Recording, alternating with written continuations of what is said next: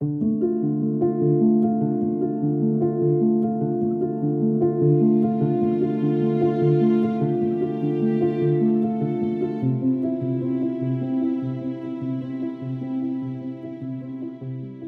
Sheriff Swanson, why don't you think more police haven't done what you have done? Well, I can tell you that sometimes police see dropping your swords and being vulnerable is a sign of weakness. Our community has been hurt. There would be swift accountability, and there should be. And it should be that way for every single American if this country is to be fair for all people. You wonder why America is outraged at this point, and it has to stop. That's why we're doing this show today. That's why we're having this conversation.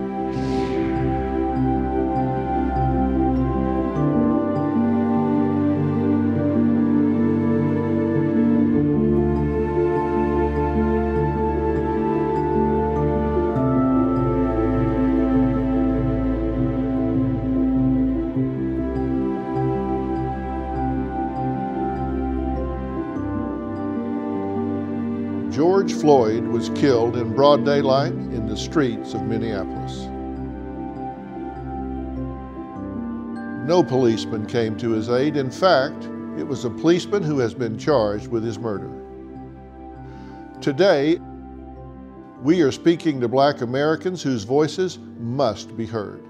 Enough is enough, and I am making my platform available as a catalyst for long overdue change. George Floyd was treated as subhuman by a police officer who employed procedures known to be dangerous and sometimes deadly when he pressed his knee into the helpless man's neck for over 8 minutes as the man begged for his life and cried out for his mother. Standing by were 3 fellow police officers who ignored the outraged screams of onlookers and Floyd himself, pleading that he couldn't breathe as he addressed them respectfully as officer. Floyd's senseless death further ignited a fuse that has long been burning in our country, leading to nationwide outrage and a demand for racial equality. Across America, there have been examples of police officers who do understand what needs to be done, police officers who have knelt in solidarity with the protesters, dropping their weapons and standing with the people. It should be our goal right now to make sure everyone who swears the oath to serve and protect follows that example and embraces that mentality, because right now, America is on fire, both literally and figuratively. Protesters have taken to the streets across America, outraged over the death of George Floyd in police custody. The protests were in response to the death of George Floyd, the unarmed Black man who died in police custody Monday. This 10-minute video posted to Facebook overnight shows Minneapolis police officers holding down a man. One officer uses his knee to pin the man's neck down. Several times during the arrest, the man tells officers that he's struggling to breathe and begs for some relief. Please. I can't breathe, officer. Being Black in America should not be a death sentence. Former Minneapolis police officer Derek Chauvin has been taken into custody. Derek Chauvin has been charged by the Hennepin County Attorney's Office with murder and with manslaughter. A sheriff is gaining attention for what he did at a protest in Flint, Michigan. Take a look at this. We want to be with y'all for real. So I took my helmet off and laid the batons down. I want to make this a parade, not a protest. In Louisiana, KTAL TV caught this police officer consoling and hugging a young man. This played out yesterday at a Black Lives Matter march in Shreveport. What do we want? Justice! When do we want it? Now! Civil rights activists say the unrest is years of pent-up frustration with city leaders and police. This is not the legacy of civil rights in America. This is chaos, and we're buying into it. Let's switch it up, y'all. Let's switch it up. Yes. Amen. Do this peacefully. For years, I have worked with attorney S. Lee Merritt, covering the stories of innocent, unarmed black men and women, some murdered in cold blood, many times without immediate consequences.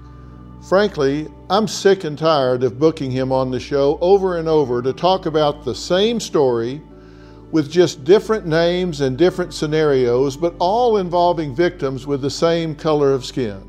Now, this is a man that I have come to respect greatly because of his passion and his sincerity. And it is time to join him in taking action. I'm standing up and speaking out, and I encourage all of you to do the same. Lee, thank you so much for joining us once again. It's so sad that we have to do this, but I'm glad to join you in this such an important fight. Dr. Phil, thank you for having me again, and I really appreciate your willingness to take this on on a broader level as opposed to, like you said, a case-by-case scenario. Well, you know, you've been the go-to guy. I mean, you're the one that steps into the breach and helps these people. But now you have essentially become the national spokesperson. You take these families and you lead them through this maze. And right now, there are black people in America. They've been at war since you were born, Lee. This is something you've just absolutely grown up with, true?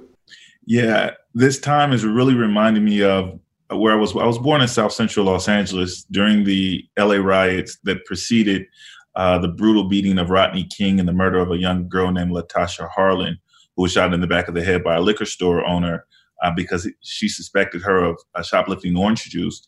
Neither the men who assaulted Mr. King or the woman who killed Latasha Harlan ever spent a day in jail. And a lot of that is impacting how I'm reacting to the reaction in the streets today.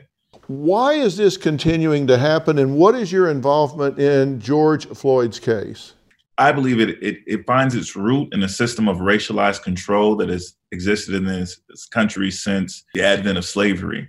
Black people in America have always been subject to dehumanization, to forced labor, to control. It's the system of white supremacy that has changed forms in this country. It's moved from slavery to Jim Crow to now a system of mass incarceration or the criminalization of blackness itself. Until we deal with the heart of the matter, I think this will continue to happen. And I don't think that the nation is ready for a reckoning yet. You and I have a mutual friend in Ben Crump, who has been a mentor to me. And we've worked a lot of these cases together. He's helping me out in the Ahmaud Arbery case, and he asked me to come and help him out on this case involving Mr. George Floyd. You and Ben and I have worked together before, and we were together just sadly not very long ago on Ahmaud's case. And when you got involved in this case, I mean, it was so tragic to watch that video. And then we see this first autopsy that came out about George Floyd. What is the latest autopsy? What does it say, and how does it contradict the first report? Well, the latest autopsy tells us what really anyone's eyes would have told them, that the cause of death for Mr. Floyd was asphyxia, cut off of circulation of air and blood to the brain as a result of deep compressions, both to the neck and to the lungs, depriving him of oxygen and causing his death. Now, the first autopsy report didn't say that. But again, Dr. Phil, you know this, those autopsy reports are not highly reliable, and they often have conclusions that support the state, even when the physical evidence and the facts don't bear that out. Well, you talked about the dehumanization of this. As I watched this tape and saw the use of the knee to the neck, which you and I both know is just absolutely not approved. And during that time, George is not even regarded as a human being. He's not listened to. There's no eye contact. He is completely disregarded as he's pleading for his life, and bystanders are pleading for his life. That is indicative of a culture where officers know that that is okay. How is that happening in Minneapolis, Minnesota? Well, it's happening because, as you stated, there's a culture of lack of accountability. And it's not only in Minnesota, all across the country. The American police, they kill up to 1,100 people a year on average. and less than 1% of those cases ever resulted in an indictment. So police officers can go about their job of brutalizing more people than any other nation in the modern world with confidence that they will likely not face consequences. I believe that as long as that remains true, we will continue to see this kind of thing happen over and over again. And that's certainly been the case in the example we're talking about here. Next, as the civil unrest continues, what can we do moving forward? Plus, Lee is going to answer that question because he has a plan. He's talking about action, not just words. Have you watched that video of your brother's arrest? I watched the video. It was hard, but I had to watch the video. And as I watched the video, those 4 officers, they executed my brother. The paramedics, they drug him across the ground without administering CPR. They showed no empathy, no compassion. Nobody out there showed it. Nobody. Today, as protests continue to erupt across America and nightly curfews and tensions at an all-time high, we're here to discuss what we can do to stand by Black Americans and make a change. And we're joined again by my friend, Attorney Lee Merritt. Lee, what do you think about what's happening in the streets right now? The protest, the marches, everything that's been happening over the last 5 or 6 days?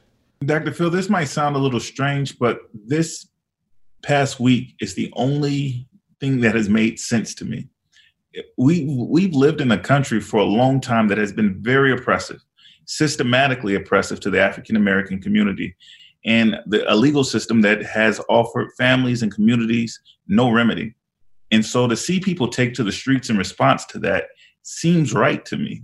However, I would like to see those same people be able to direct that righteous indignation towards actual solutions. And you have just launched a very, very important program. Tell us what it is and describe your 3-step process.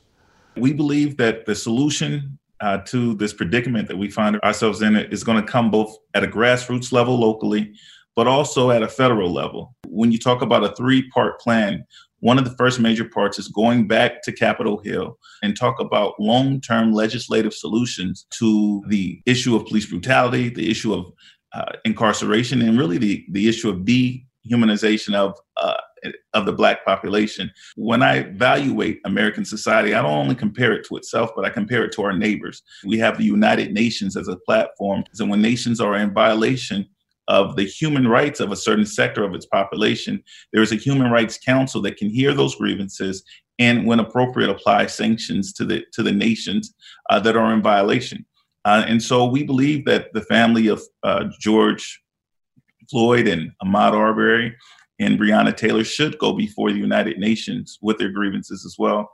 And then lastly, we as a community on a local level have to take steps to punish people who repeatedly violate the human rights of our citizenry. And those people right now is law enforcement. So we need to encourage, for example, businesses to divest from law enforcement when they continue to be abusive towards citizens' rights. We saw that an example of that here in Minnesota, where the University of Minnesota has decided that it would no longer employ the Minneapolis Police Department to police its campus.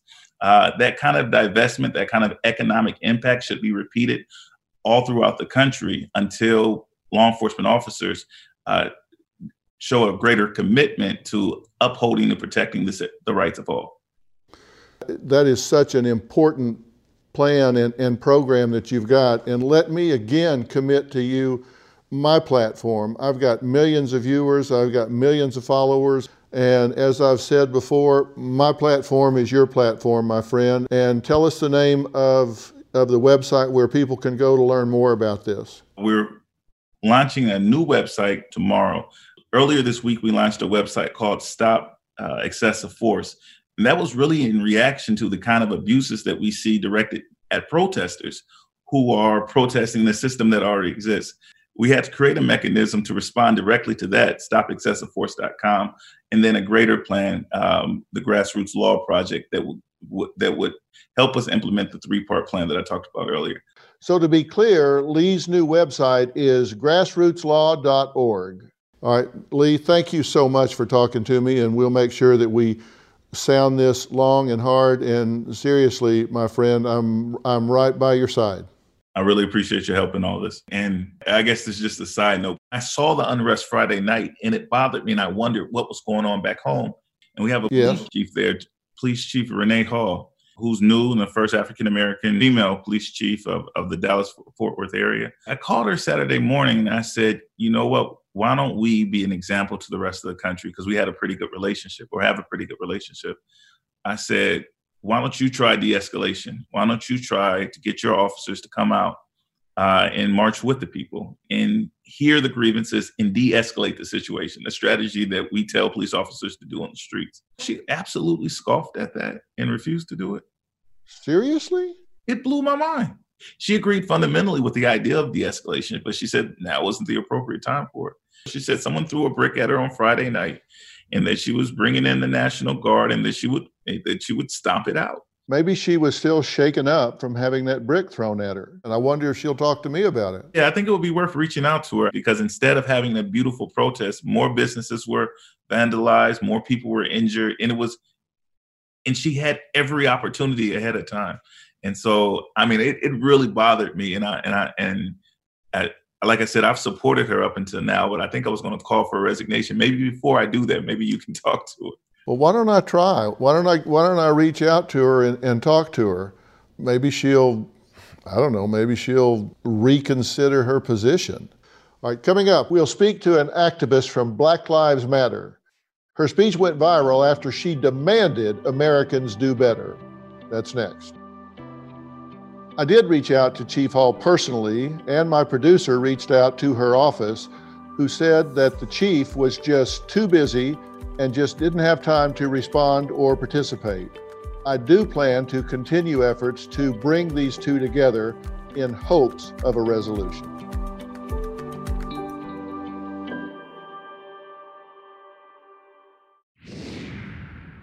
Charge the cops. Do your job. Do what you say this country is supposed to be about, the land of the free for all. It has not been free for black people, and we are tired. Don't talk to us about looting. Y'all are the looters. Today, as protests continue to erupt across America and nightly curfews being set in major cities, racial tensions are at an all-time high.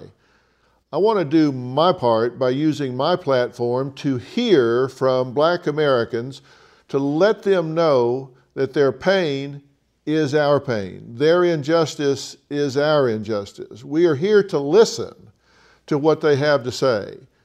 Joining us now are activist Mallory. Her speech about these protests went viral. She is a leader and organizer of the Women's March and Black Lives Matter. We're also joined by author, activist, and host of BET News, Marc Lamont Hill. I have to say I'm a fan of both of these folks. Thank you both for sharing your perspective today. Tamika, let me start with you. You are very much a voice of what's happening right now, and thank God for that. Tell me what you think about where we are 5 or 6 days into the protest and the marches after George Floyd's death. I think there is an incredible resistance movement that is happening across this country, and it's no longer just a Black march or a Black issue. I think we have passed the point where it is isolated to just one incident or to just one community or to just one, particular issue.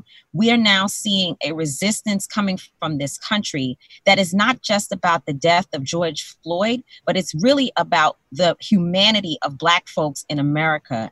We have come to a point, a boiling point, where people are no longer willing to ask for, to beg for change. We are demanding change, and it is evident in what you see on the streets of America, again, from all different types of people. I've been marching next to grandmothers and children People are tired and enough is enough. Well, there's no question it's going to take demand, and then it's going to take accountability once people start saying that change is going to happen. Mark, let me know your perspective on this right now. I agree with Tamika. It's never been about one thing in particular. I always say if Black people were to march or to engage in civil disobedience or rebellion every time there was a bad shoot, every time there was an unlawful killing, we'd be rebelling and fighting in the streets all day. But there are moments in history where we have to respond to systems of injustice. And from March until now, our community has been hurt. I'm watching people respond not just to the bullets of police officers and not just the guns of civilians in places like Georgia with Ahmaud Arbery. I'm also watching people feel unprotected and undefended by the state when it comes to COVID-19. So for months, you have people who feel vulnerable. They feel subjected to premature death. And what you're seeing in the streets right now is a response to that. And so people certainly want justice in this case. People want all the officers to be held accountable, not just one. But people want more than that. They want a sense of possibility that this current moment can be different. Well, let me ask you both, and I've shared my platform for years with Ben Crump and Lee Merritt, and I see things happen with Ahmaud and George Floyd, the most two recent. If action took place when the authorities saw the Ahmaud tape instead of when you saw the Ahmaud tape, if action took place immediately when George Floyd was killed in the streets, instead of after everybody has to raise hell about it, would that make a difference in how you guys would feel, how Black America would feel right now? 100%. There has to be accountability, because we know that if it was the other way around and one of us shot, or a person of color shot and killed an officer, there would be swift accountability, and there should be. And it should be that way for every single American if this country is to be fair for all people. Exactly. And Mark, you say there's an ethical responsibility for white people to get involved and help with this. Yeah. You know, too often we see race work as Black people's work, and we see gender work as women's work. But it's actually quite the opposite, right? Dr. Phil, you and I benefit from male privilege, and white folk benefit from white privilege. And these are unjust systems, and it's their job to dismantle it. But they should also be taking cues in leadership as allies from those who are catching the most hell. And so I want all of my white friends, all of my white allies, all white folk who I haven't met before to be committed to this work, and not just with a hashtag, not just running a marathon, but doing the long-term work in terms of how they vote, in terms of their hiring practices, in terms of how they interact with people interpersonally, who they call the cops on, or thankfully, hopefully don't call the cops on. These types of things will have big impact on how we change the fabric of America. However, it is important to say that when white folks do join us in protests and in our movement, you have to be careful that your allyship does not overshadow the people who are actually impacted by the issue. So we want the allyship. We appreciate it, and we need people, white folks and every other person, to show up for us, but show up for us. Don't show up and center yourself. That's such a great point. And Tamika, Mark, let me say, I certainly offered a partnership with you, and I offer my platform to both of you. My platform is yours, and I hope to continue to work with you going forward. And I thank both of you for being here today. Thank you. All right, coming up, a Congresswoman calls for police accountability, plus the officer who made headlines for taking off his helmet and standing in solidarity with protesters. Hey, it's Kaylee Cuoco for Priceline. Ready to go to your happy place for a happy price? Well, why didn't you say so? Just download the Priceline app right now and save up to 60% on hotels. So whether it's Cousin Kevin's Kazoo Concert in Kansas City, go Kevin, or Becky's Bachelorette Bash in Bermuda, you never have to miss a trip ever again. So download the Priceline app today. Your savings are waiting. Go to your happy place for a happy price. Go to your happy price,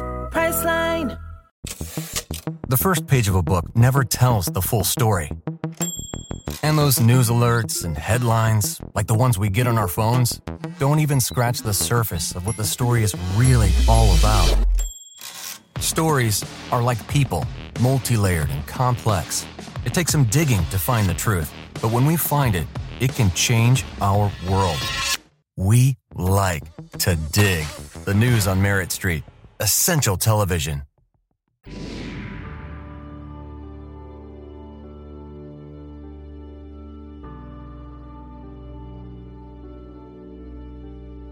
In the wake of George Floyd's horrific death, protests across the country spread, and the response by police seemed to only further tensions between Black Americans and law enforcement.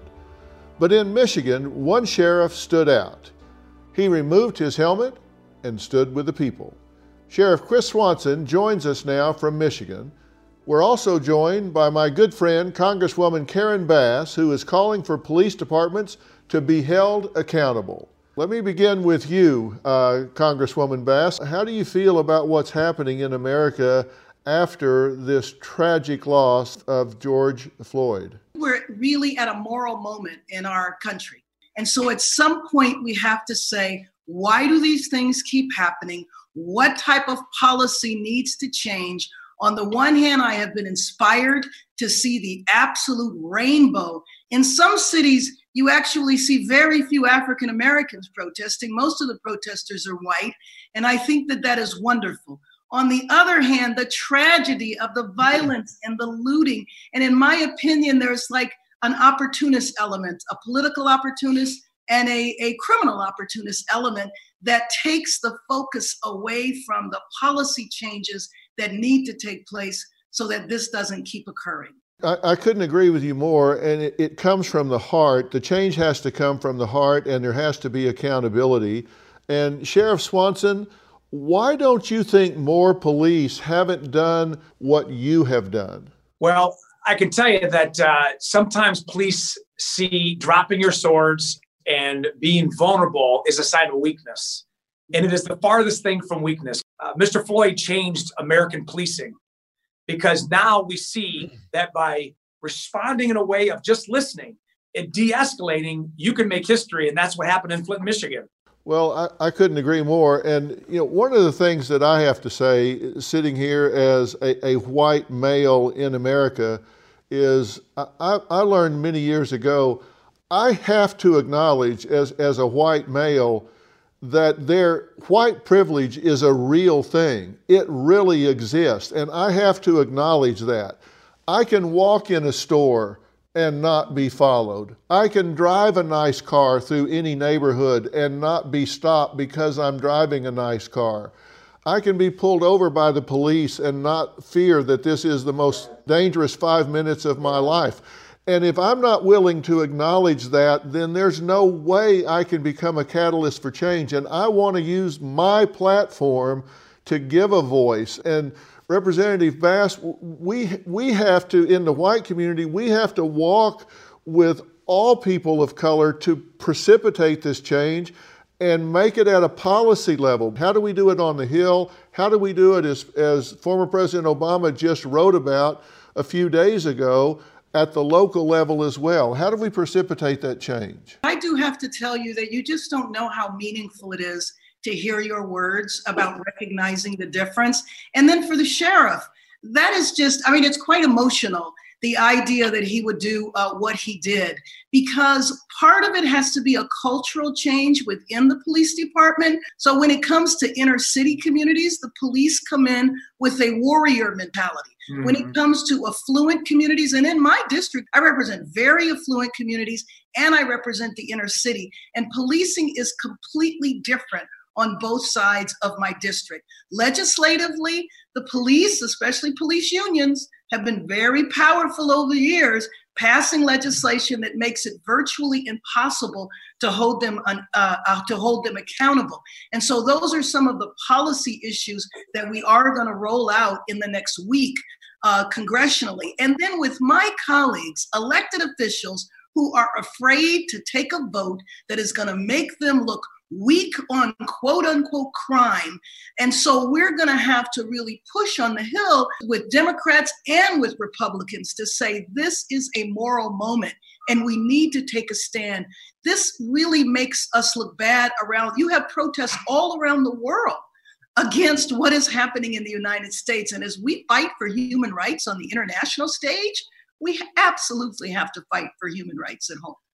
And protest is right. Protest is a righteous thing to do, and we fought to have that right in America. There's no question that we have to use that energy to bring about change. And Representative Bass, I just thank you so much for your words today. And Sheriff Swanson, thank you so much, not only for what you did, but for your words of wisdom here today in challenging other officers to do the same thing. So thank you both. Thank you. Coming up, America is at a boiling point as people are turning years of grief, frustration, and inequality into action and taking to the streets. The fires burning across our country are representative of the turmoil that has been brewing for decades. We'll talk to protesters who were there next.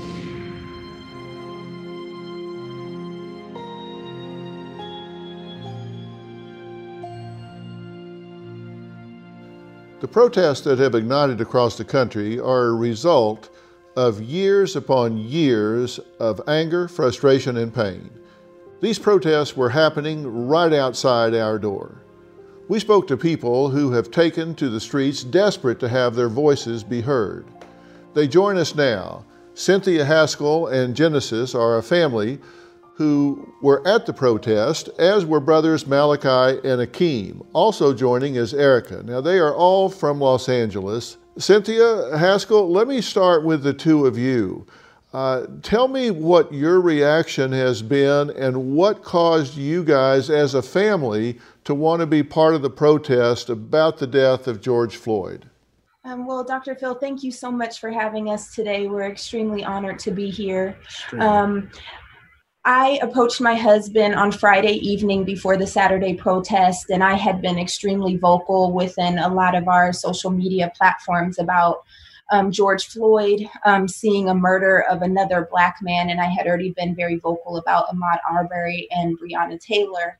And I approached my husband and I said, babe, I want to go to my first protest. And I didn't know what he was going to say because I know he likes to protect Genesis and I, but he said, I want to partner with you, we're going. And so we definitely wanted to go to support and hope that the message would not be hijacked, because in the media, it's kind of being hijacked more about violence and the destruction of property. And the message is continuing to be lost that brown men and women all over the country are not being protected by the very ones that we fund with our tax dollars. We have personal experiences with my beautiful husband where he just goes out to run an errand and is gone for hours because he's been stopped by the police and harassed and embarrassed. And so it became a message for all of our friends and family. I believe you can have all the passion in the world, but if you don't match it with action, what are you doing? Haskell, tell me, what made you decide this was the time to partner with Cynthia and put Genesis out there as well when you knew things that could get violent and dangerous? What made this the time to take action? I feel like because of the personal experiences that I've had when I was in college, went to Cal State Northridge, and I had police, experiences had to sit on hot curbs during the summer, my hands against hot hood of cars and being identified as someone that they thought I was. And then the fact that my daughter is at UCLA, she's in college, I wanted her to experience because I know her passion. Genesis, were you proud to be out there with your mother and father? I was extremely proud. I felt like I was given the opportunity to have my voice and my people's voices be heard.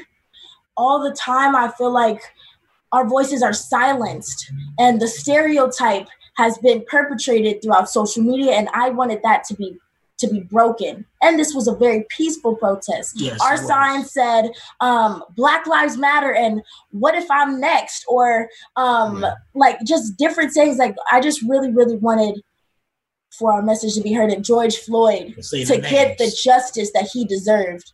Well, that's why I wanted you to be on this platform and make my platform available to you for your voices to be heard. Akeem and Malachi, growing up, did your parents have to teach you how to behave around police? I grew up watching a whole lot of police brutality, and I know what it takes for a Black man like me to walk while being Black or drive while being Black or even try to get a job while being Black. I know how it is in the society that we live in. Which one of you is the oldest between the two of you? Me, I'm the eldest, Akeem. If you've been out there with your brother, are you worried? Do you look after him when you're out there, and are you concerned about the things that he's talking about? I am concerned, and two, we look after each other. During the protest, we wouldn't have problems. The problems are really stirring up from the high tensions.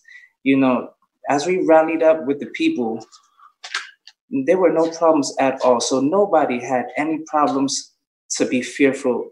But when the police actually came, that's when the problem arose. I can't tell you what it means that you care enough to take the action to be out there and actually march and protest and make people pay attention to this. People of all walks of life pay attention to this. And Erica, you have a message as well. What is your message to white people? It's not necessarily to white people. I would say it's to America in general. There needs to be a change because, like, we were all out there for a reason. We were out there from LA because in LA, like, as you know, there's been 601 plus deaths by the police. And there's only been one prosecution. And I just feel like we're tired of asking for freedom. We're tired of asking for justice. And we're just tired of asking for accountability in general. Because we have police out here turning off their body cams when people are being killed. We have people that they're able to do whatever they want under the law. And they feel like that's okay just because the law protects them. When in reality, we're the ones paying the police. We're their boss. They should be protecting and serving us like they promised to. And I feel like that hasn't been happening for African Americans and also Latinos. Erica, you were shot with a rubber bullet and you were tear gassed. Tell me exactly what you were doing when you were shot and tear gassed. I really was out there just to help as much as I could for the movement that's going on right now. And I was basically trying to lead people from like 2 blocks away in Pan Pacific Park. And I was getting milk. I was telling others, like, whatever you could grab, please grab and walk this way towards the front lines because people were out there and they needed help. So as I'm going to grab the water and the milk, when they came up closer, I tried to grab it and move it back. I told them, like, I'm just coming here to grab the milk and water that I had bought. Like, I'm just grabbing that. 3 of them decided to shoot me, even though I wasn't doing anything towards them. I wasn't hurting them. They saw my hands were full of water. I was running back the other direction. But they don't care. We're peaceful. They don't care what we're doing. They're inciting the violence towards us. Well, I am so sorry that happened to you. I can't even begin to say that. Just you're out there helping, and that's just such a great thing for you to do. You didn't have to be out there. You didn't have to be helping, but you were, and that's such a great thing to do. The whole protest was very beautiful. Everyone from all races, all classes, they were all coming together as one, and it was amazing. I've never seen something so amazing in my life. And that's the message that I want to get out, and that's why I wanted you to be here today and join me on this platform. So thank you for doing that. So I want to thank Erica, Genesis, Cynthia, Haskell, Malachi, and Akeem.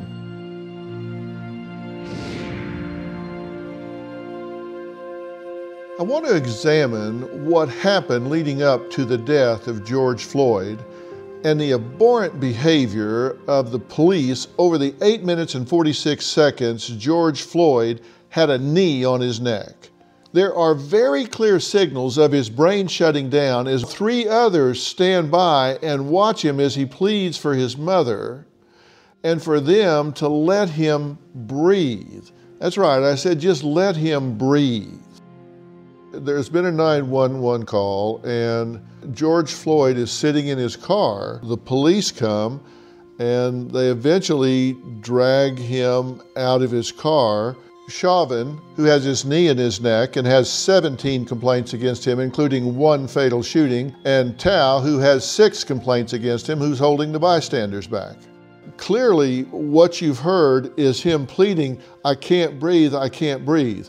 Now, this technique of putting your knee in someone's neck is highly dangerous. It results in serious injury or death, but it was done here, and it was done for over 8 minutes. This is a 46-year-old man, and he is pleading for his mother. This man's brain, in my opinion, is beginning to shut down. You are seeing regression. He is actually dying at this point. His last 2 statements, you're killing me, and I can't breathe. No movement on the part of the police officers here. Bystanders yelling, screaming, please get off of him, you're killing him. EMTs come over, they check his pulse. People are yelling, get off of him, you're killing him. The officer continues to keep his knee on his neck for several more minutes after this point. And then when the EMTs show up with the stretcher, he is completely lifeless at that point. You wonder why America is outraged at this point, and it has to stop. That's why we're doing this show today. That's why we're having this conversation.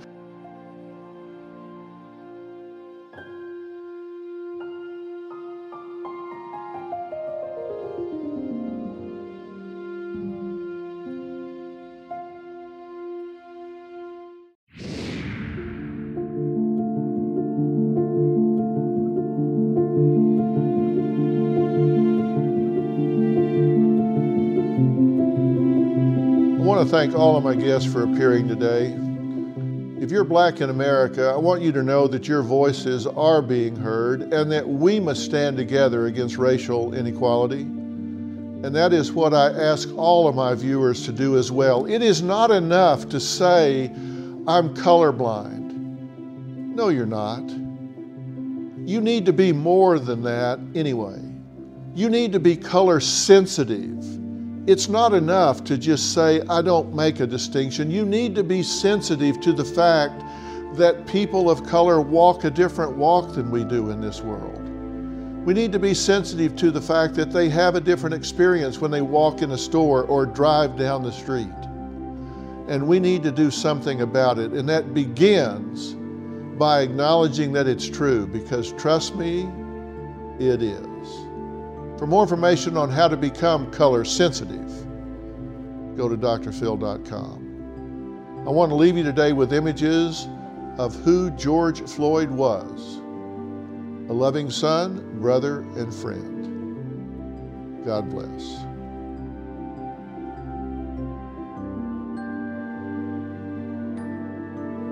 I remember him saying that he wanted to touch the world. He wanted to have a worldwide impact. He's going to be truly missed.